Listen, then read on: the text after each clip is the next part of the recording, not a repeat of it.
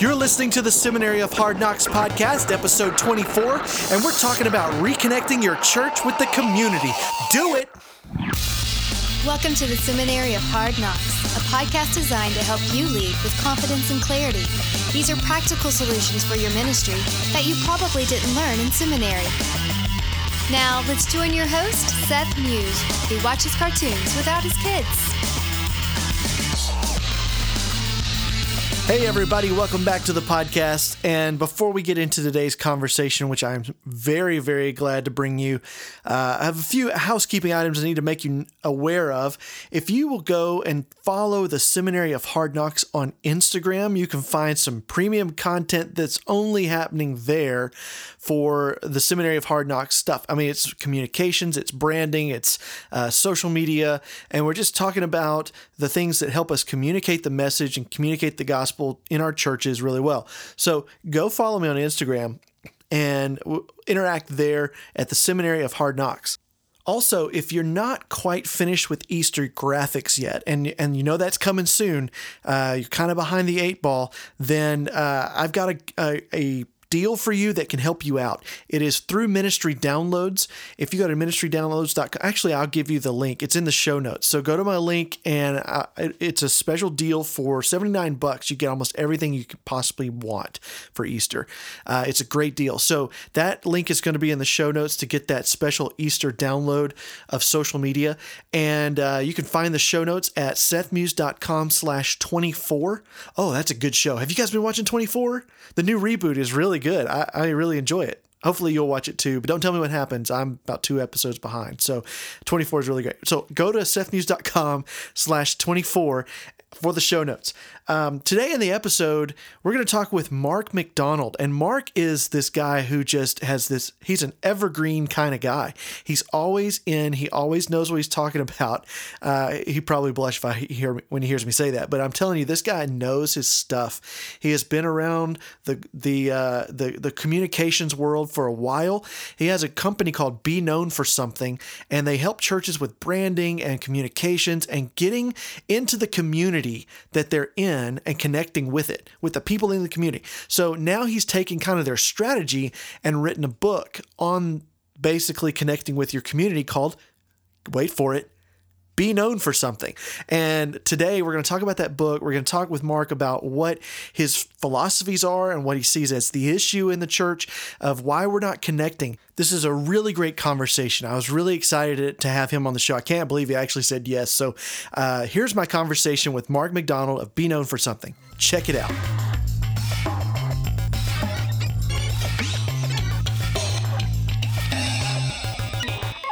Well, hey, everybody. Welcome back to the podcast. Today on the show, I have an esteemed colleague and guest, Mark MacDonald. Mark, welcome to the show. Yeah, you now call me esteemed only because you know that I'm ancient.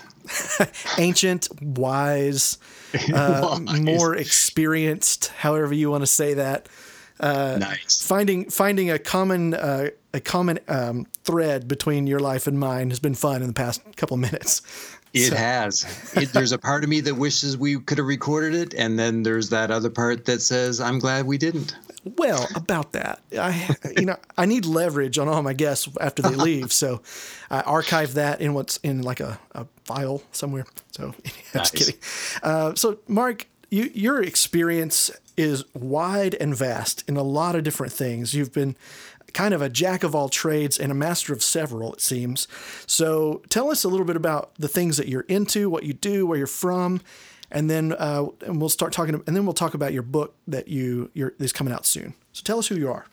That's awesome. Well, I am Mark MacDonald, and anytime that anyone's ever seen me in a conference or in a seminar or a workshop, I have to get out right at the very beginning that I am Canadian. So I do say out and about and house and all of those weird sounding O's.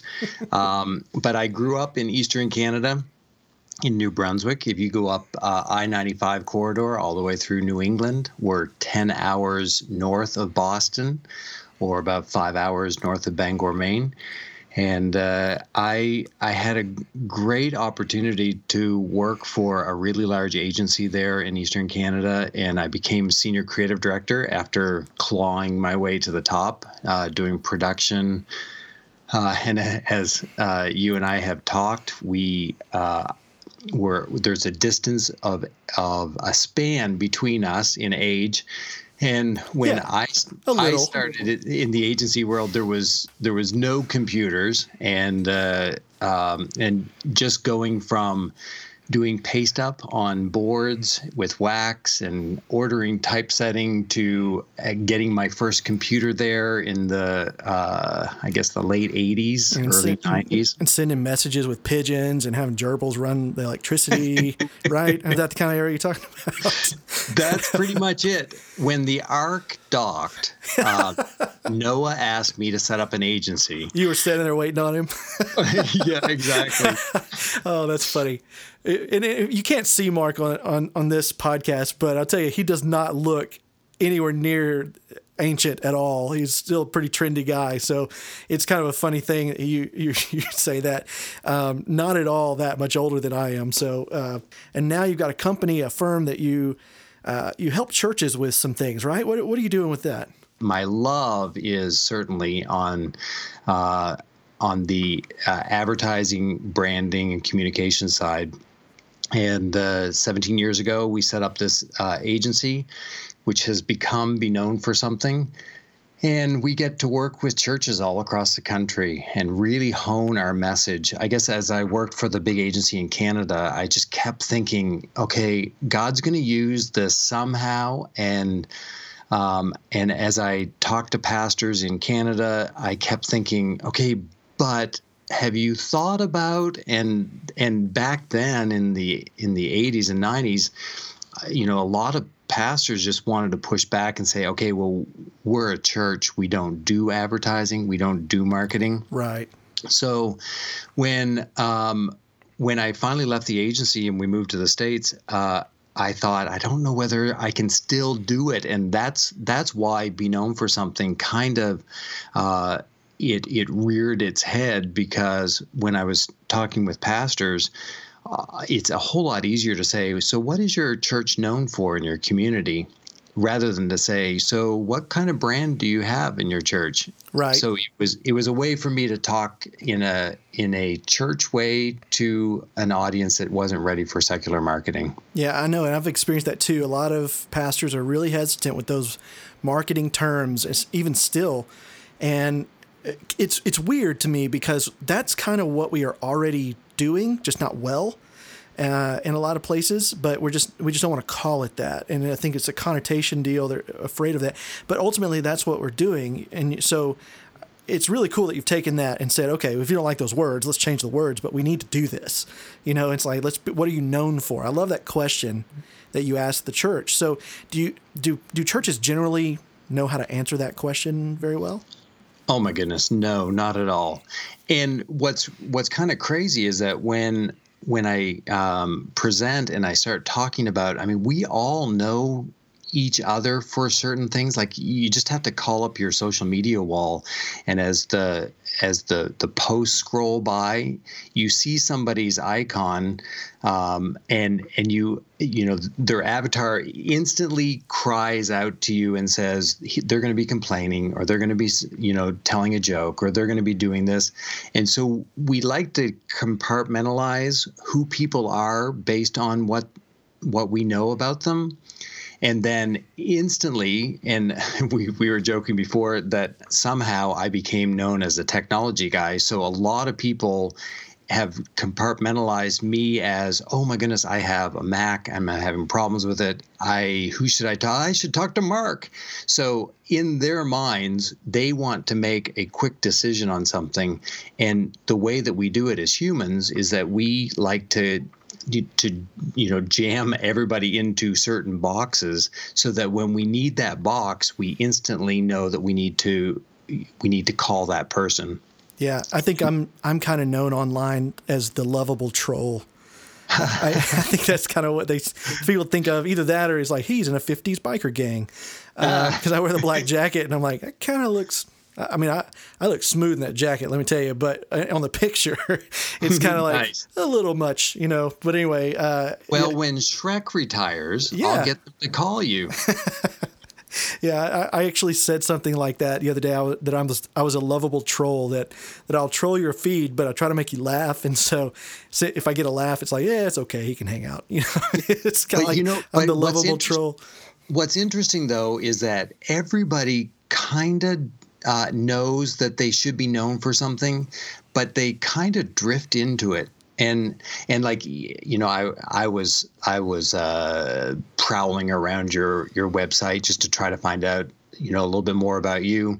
You have your introduction video, and like instantly, I think it was you tell your story of salvation, and then like bam, halfway through that video, you start your list of, I'm a youth minister, I'm a video editor, a graphic designer, a worship leader, a strategy leader, a logistics planner, a curriculum writer. And it's like all of these things that we are known for. Yep.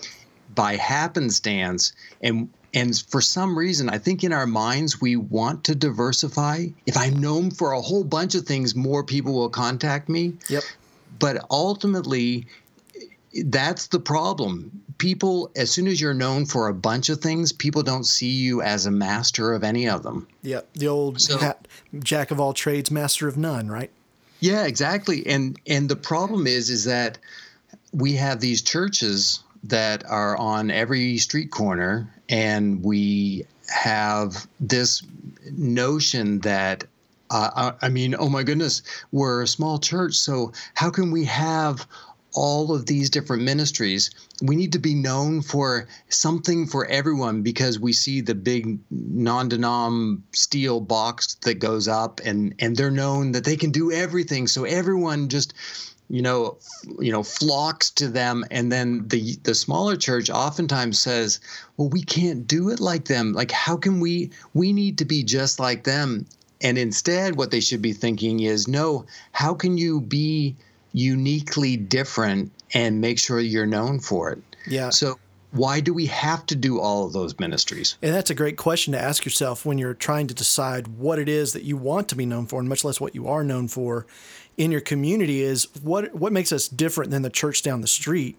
And when I consult with churches too on random different things, or a coach or whatever, I start with that question, and I tell you, I get the same thing you get. It's, well, we're not a big church. And it's like, start telling me what you're not. And I'm like, no. What are you? What makes you different? What are you going to champion? It's really difficult to see that, what that difference is. And is that what you would call like a benefit? Is that kind of the benefit you're looking at? Well, it's funny because, the book actually kind of lays out our entire process that we've been doing here at Be Known for Something. For me to be effectively communicating to somebody like you, it's giving you the disservice if I don't know who you are, because I don't know what to talk to you about. And oftentimes the church has lost sight of who they're talking to. So they really need to start reconnecting with their communities, because the communities have totally lost sight of the churches. Mm-hmm.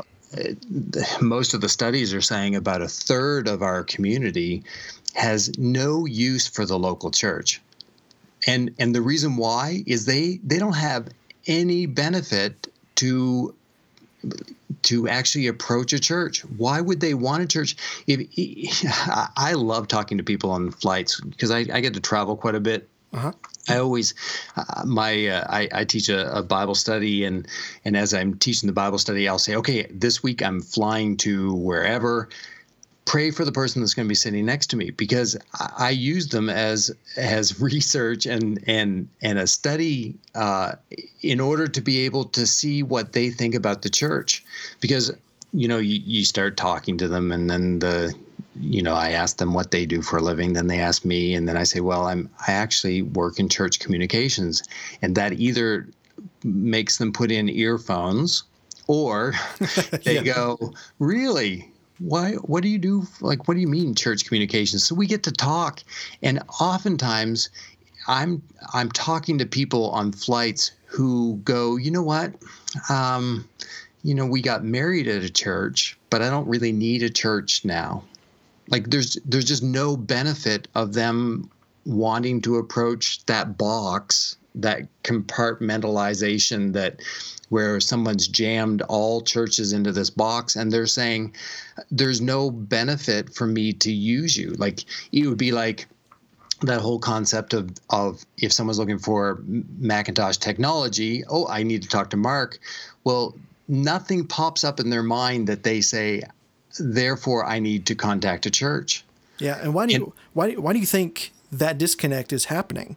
Because I know that churches really understand the church understands the benefit. Like when you are connected with Jesus Christ, there's a huge benefit there. They get that. There is a reason you want to do this that's really good for you.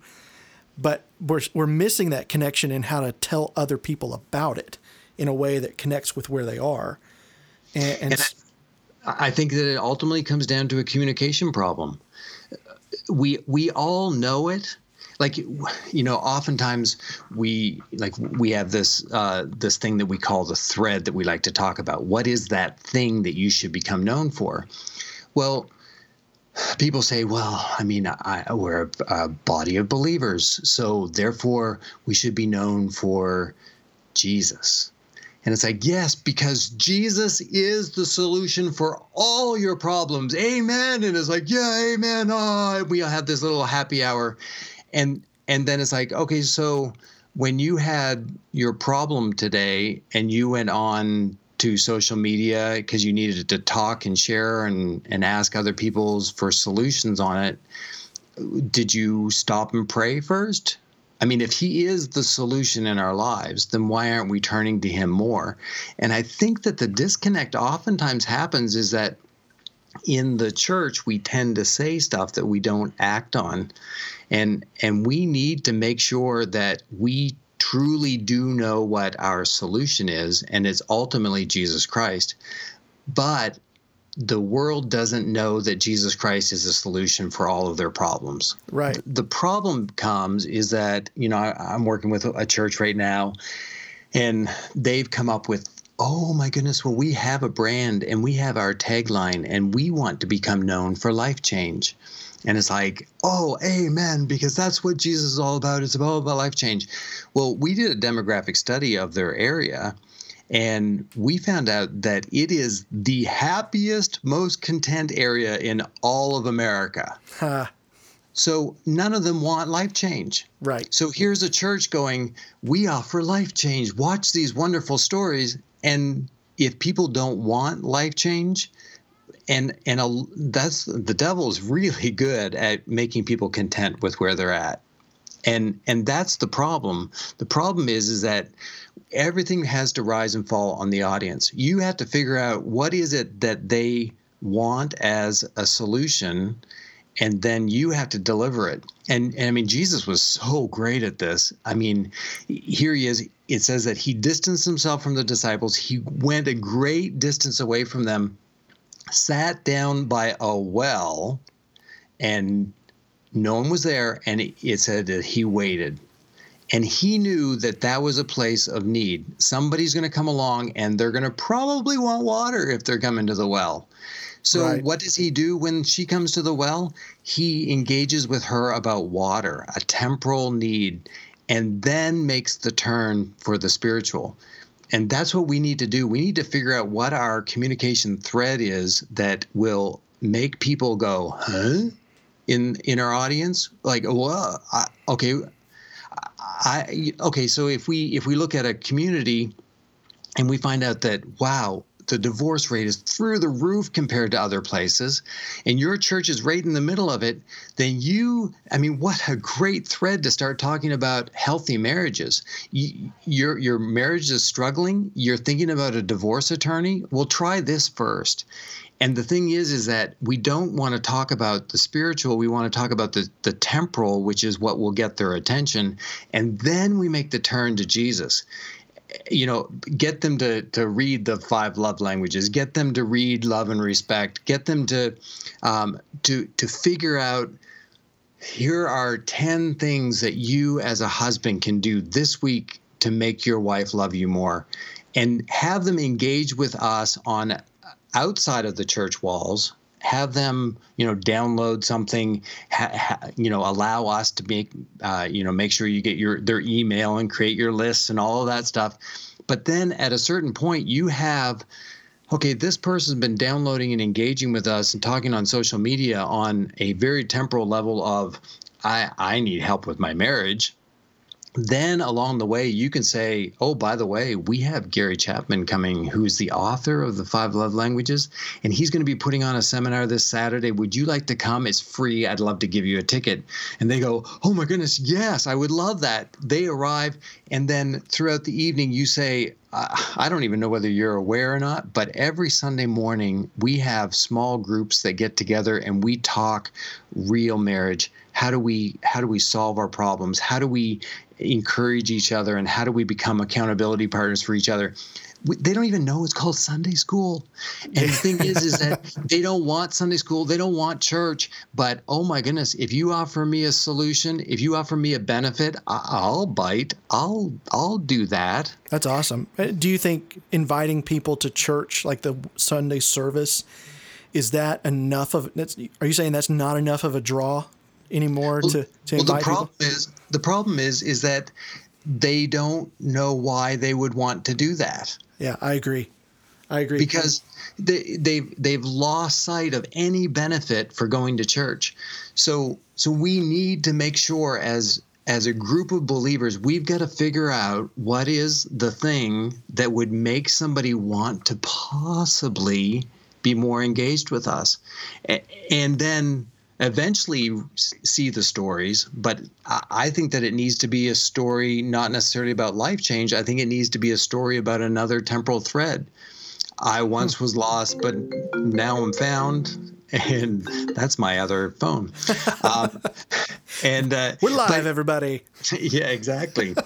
But the thing is that we oftentimes, we as a church, we have so much stuff that we think that we are known for it, and internally we're kind of known for it, but it's just this drone of spirituality that the average person in the community, especially the millennials, are looking at that stuff and they're just seeing it as inauthentic, and I don't need it, and why would I ever? And they just keep pushing the church farther and further away. Yeah, and the more there's that decline and that push away, it gets harder and harder to ever find an engagement thread for them. Yeah, and and that sounds like a perception issue, because it sounds like what you're saying is there is a perception that the church has about itself, and there's a perception that the community might have about the church, and these two are not like the other. Oh my goodness. There was actually a worldwide perception study that was done. And they asked a whole bunch of questions. What's the perception of this, and what's the perception of that? And they had them rate them from 1 to 100. And along the way, they said, so what's your perception of church? And worldwide, the perception of church was extremely low.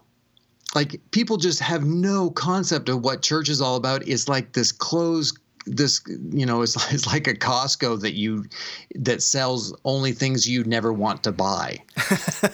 Why would anyone want a membership in that? But then when they said, okay, so what's your perception of Jesus Christ? His perception was extremely high. So that's a delivery problem. So we have a great product and a sucky delivery system. Yeah, and I think when we were talking about it, this for the church to try and communicate this benefit, I think that's where the disconnect is like, why would you want to come here on Sunday morning?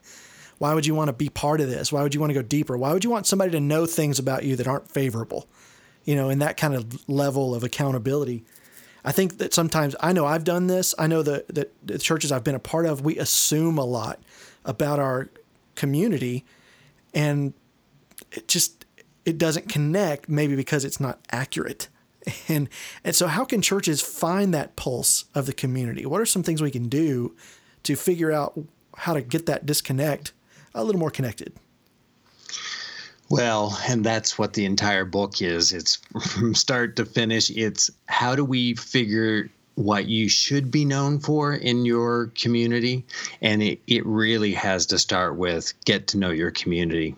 And oftentimes what I find as I go and do mystery visits with churches is I attend services and the people in the church don't look like the people in the community. Oftentimes, the way we start, all of our process is by doing a demographic study of your reach area. And so we know before we go to a mystery visit what the average age of that reach area is. And most times is in the 30s. It's like 36 or 37. And then we arrive at a church and I feel young in that church. So, and you're ancient. Thanks. I appreciate you bringing that up again. You're like hundreds of years old, like Gandalf. Sometimes there's pictures painted of me in that church, But the thing is that our stages, the people on our stage reflect who will come to a church. And oftentimes the people you see on the stage are a lot older than the people in the community. Churches that say, yeah, we just want to get younger and we want to get more diverse. And then you look at the people on their stage and there's nothing young there and there's nothing diverse. Mm-hmm. And what we need to do is we need to concentrate on who is our community and how can we look more and more like it? How do we communicate directly to them in their demographic? What is their main concerns in life? If you're trying to get younger and you're trying to aim for millennials have different problems than baby boomers. So oftentimes our churches are set up for the baby boomers and then we wonder why millennials don't come. Right. And it's because the baby boomers get something out of their church. They have a benefit thread that appeals to them, but we have no benefit thread that would correspond with millennials. Right. I've actually been part of a few rebrands in a couple of different churches, and it's very discouraging. If you're on church staff right now, I want you to really hear me on this because it's very discouraging to even have a company come in like yours or like another company might come in and say, here's the demographics, here's the group, who are we trying to reach? And then actually drill down on who you want to reach and then figure out this great plan only to go off and completely ignore that in our actual execution of it. To say we want younger families to come in. We want to focus on young families. That's really, are you saying that the church does something that's counterintuitive? It's counterintuitive. It's very counterintuitive to what you're trying to do. It's like, I want to walk over there to that side of the room. I am therefore going to sit down. What is that? It's like, why do we do that to ourselves in knowing what we need to do, but yet we can't do it? And for me, I always see some sort of backdoor kind of game being played about, well, this is the way we've done it before, or we're not going to be able to make these changes because of these certain people who are influential or whatever. And for me, I'm kind of on the side of like a Gary Vee or somebody like that. I'm like, hey, forget that. Just do it. It's important to do this. That's just me, though. I rub people the wrong way. But it really, you are a troll. I am. I'm lovable. I'm a lovable troll. Lovable troll. But the thing is that it really has to start with the leadership of the church. A lot of church communicators, when I'm talking to them, their hands shoot up and it's like, so how do I get my leader to change? Well, it's going to be really tough. Yeah. It really has to come from above. And you as a church communicator have got to start advocating for your audience. And most of the church communicators that I know are advocating for their congregation, not their community. And they've got to start that shift towards the community. And then when the pastor says something that's counterintuitive to the community, you say, that's interesting because I actually know this about the community and I don't think that that's going to correspond. And the thing is, the more you keep talking, every senior pastor I've ever met wants to reach the community. Right. But the congregational pull and the making sure that the congregation is happy is his nagging issue. So all he's doing is just oftentimes trying to keep up with the congregation, and you as a communicator have got to keep up with the community and allow a little bit of pushback, or at least a balance or a tension that has to happen between who you are currently and who your community is drifting away, and how they're drifting away. Yeah, I think that's exactly it. I mean, I think there's so many part-time and volunteer communicators who maybe feel like, I can't say anything on this because I'm just part-time or I'm just volunteer. And the truth is that, man, we need those balances. The pastors need those balances because having been a pastor at one point, I was not thinking about how am I going to share this message clearly with my online community. I'm thinking about what I'm going to do right there in that room that night. And so helping pastors to think through these things, it takes a lot of boldness. It takes some courage. And I just, I hope that people will have the courage to step up and do that. Let's talk about your book real quick. The book is called Be Known for Something, ironically titled, I know. It's kind of your whole thing, right? So Be Known for Something is a book you've written. And when is that supposed to be out? And kind of give us a little bit of a synopsis of what we can expect in there. For sure. It is Be Known for Something, and it really is a how-to guide for reconnecting with community, and the way we do it is by revitalizing your church's reputation. So that book, every chapter ends with discussion questions, so that it's a great team devotional. I've had senior pastors go through it and say, oh my goodness, I need to do this with my board, and other church communicators that say, I need to do this with my whole team, whether it's a staff team or a volunteer team. But it launches April 10th. Okay. And the easiest way is either to look on Amazon for it, or if you go to beknownbook.com, we'll have. There's my phone again. I got to make sure I turn those things off later. So you're so popular. Yeah, right. So beknownbook.com will have all the information, and you'll be able to order either a physical book or a Kindle book through Amazon. Awesome. And so it's out April 14th, you said? April 10th. April 10th. Awesome. When you're writing the book, when how sometimes you get in this mode where you're like, I love what I'm writing right now. It took you like 2.5 years, you said, to write it, but what was your favorite part to write? Oh my goodness. It's interesting because a book is very cathartic. So, I've been doing this for 31 years, and I really wanted it to be, so at the end of 31 years, here's what I've learned. And I started to describe the problem, and that was the hardest part, because we have the greatest story that ever needs to be told, and we have the greatest solution ever delivered to mankind, and we have an awful delivery system. And when I got to the point where it was, so here's how you discover your thread, it's kind of like, talking about somebody's oozing wound, and the more you describe it, the more you get into the detail of it, you're going, oh my goodness, all they need to do is this. And when it came to I think it's either the 10th or 11th chapter, where it's like, so here's how you discover your thread, it just felt like, okay, just put this on the wound, please do it now, and things will get better for you. Yeah. 4,000 churches in America close every year. More than 80% of our churches are in decline or stagnation. It's a big gaping wound.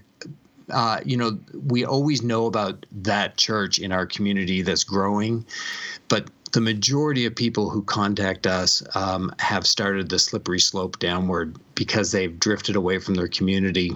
And I just want this to be a wake-up call to say, get back to the community and understand your community and become a solution to their needs, and then make the turn to Jesus Christ. That's awesome. Well, Mark, thank you so much. This has been really insightful and helpful, and everybody needs to go get that book when it comes out and look for it, put it on your wish list or whatever, if you can find it. And if you can't, you can always go to the show notes for this episode, and you will be able to get a link to it eventually there once it comes out. So, Mark, thanks so much for being on the show, man. I appreciate it. Thank you. Anytime. Well, before you go, we're going to do our classic 5 on the spot, 5 random questions with our guests to just kind of be ridiculous or whatever. So are you ready to go? Oh, I'm scared. Yeah, he hasn't seen these. We haven't talked about these at all. And these are questions created by my MacBook at random. So here we go. Question 1. What does Canada do best? Oh my goodness. Canada probably does poutine best. And what is that? Poutine is taking the best crunchy French fries you can get, and then big cheese curds, and putting that over top, and then pouring gravy over it all. Wow. And what ends up happening is that the gravy melts the cheese, and it all comes into this stringy mess, and you dip it in ketchup. All the fast food restaurants back home have it. Like, you can have the MacDonald extra value meal with poutine upsize. It's amazing. It doubles the fat content in almost everything you eat, but it's really good. Sorry, I blacked out for a second while you were talking. It was so good. Wow, that sounds delicious and very, very terrible for you, which is usually the combination that wins, right? Exactly. Question 2, if you had to spend $1 million today, what would it be on? Oh, my goodness. You know what? I would love to give away all of our services. And I know that sounds churchy and all that stuff, but I'm contacted on a regular basis. The majority of churches in America today are under 100, and most of them can't afford, a service that we offer. We're trying desperately to figure out how can we do it, but with our, we have a studio full of developers and a studio full of designers and then strategists and researchers. I have to pay their salary, and I wish that I was independently wealthy and I could just pay their salaries and we could just offer it for free, because we need to get the message of Christ out to the hopeless. Well, you heard it there. My one listener that has $1 million to give, that's where you can give it, right there. So go. Amen. And I'll give you a receipt. Yeah, there you go. Tax deductible and all. So there, bless him. Just bless him. All right. Question 3. Which accent is better in the U.S., Southern or Northern? Oh my goodness. There's something that I like about the New England accent. And for me, what I was waffling on about the poutine was lobster. I miss lobster from back home. Really? Growing up, you end up, most of the people in the next generation above me in our area, you either could afford turkey for Christmas, or you ended up having to eat lobster, the lowly lobster, because it was so plentiful. Yeah. And so we had lobster around the holidays, and to me, like, I just instantly almost hear that New England Maine accent. However, I live in the South, and I probably drift into Southern drawl faster than I would ever drift into a New England accent. So I guess that means that I would like the Southerners. Yeah, the Southern accent does have a way of tractor beaming you into it, and it's just like a black hole. It just sucks you in. It's like the mafia almost. It's yeah, like you exactly. really can't get out of it. And I mean, and I don't want to throw everyone under the bus, but it's just a lazy dialect. Like, it's just easy. Yeah, it's very easy. I drop into it when I'm tired, And, and I'm probably, I mean, even now when I'm not tired, you can probably hear it, definitely. But when I get tired, I get real, like, my lips stop moving. I just don't want to say anything, like, without moving my lips. It's just really bad. And really bad. I love how, like, in up north, we would say, I'm going to do this. And here they say, I'm fixing to do it. Fixing to, yep. And I love that idiom because, fixing, everything that we do is hopefully fixing something, and it just goes along with the be known for something. We need to become a solution, so everything you should be doing, you should be fixing to do it. Right. So what you're saying is Southerners care way more about the world than Northerners. Got it. So question number. I'm just kidding. I'm from Southern Canada, though. All right. So all right. So question 5, and this is a tough one. Finish this sentence. I could get a lot more done each day if only I didn't procrastinate. How's that for transparency? That's a very logical answer. Very logical. Your solution follows, sir. Yeah. The thing is that I oftentimes in my discussions that I have with creative people and communicators is that when we're dealing with creatives, which I am one of them, we don't need more time. We just need a tougher deadline. Mm-hmm. And what I have to do, I have my way of making sure I get stuff done is by assigning everything a deadline and then telling the people that it'll be done at a certain time. And that allows me to get more done because I like that constant pressure of trying to get it done on time. Awesome. And fun fact, kind of jumping back to the last one. Fun fact about Seth, I have never eaten a lobster. No! Never in my life. Do you think you would like it? Maybe. I don't know. I hear there's basically no taste unless it's just doused in butter. Now, do you like shrimp? I kind of. Someone once told me that crawfish? No, I don't like crawfish. Someone once told me that the shrimp were the cockroaches of the sea, and I have had a hard time eating them ever since then. So you're welcome, everybody, if I ruined it for you. They certainly crawl along the bottom of the ocean and clean. Yes. So, I mean, and there's only some stuff that tumbles down to the bottom of the sea, and that's what feeds lobsters. Now, my grandfather loved the body of a lobster. We'd eat the tail and the claw. And he would always ask for the body, and he would just like stir it around so it was like a slurry of stuff that they ate. That's not me at all. But a good lobster cooked, chopped up with a little bit of mayo and celery in a buttered toasted hot dog bun. That's what we call a lobster roll. They even serve them in MacDonald's back home. Oh wow. And the McLobster is well worth the effort if it's a good lobster roll. The McLobster. I can't believe that actually exists. That's awesome. All right. Last question, and it's a big one. What is the best defense against an attack from a swarm of butterflies? Oh, the thing is, butterflies, all you have to do is just touch their wings and like they drop to the ground and start flitting around. So just reach out and touch one. So the appropriate response to an attack by a swarm of butterflies is try to touch them all. Touch them. So swing your arms around a lot, maybe scream. That's a hilarious picture, by the way. Help, I'm being attacked by butterflies.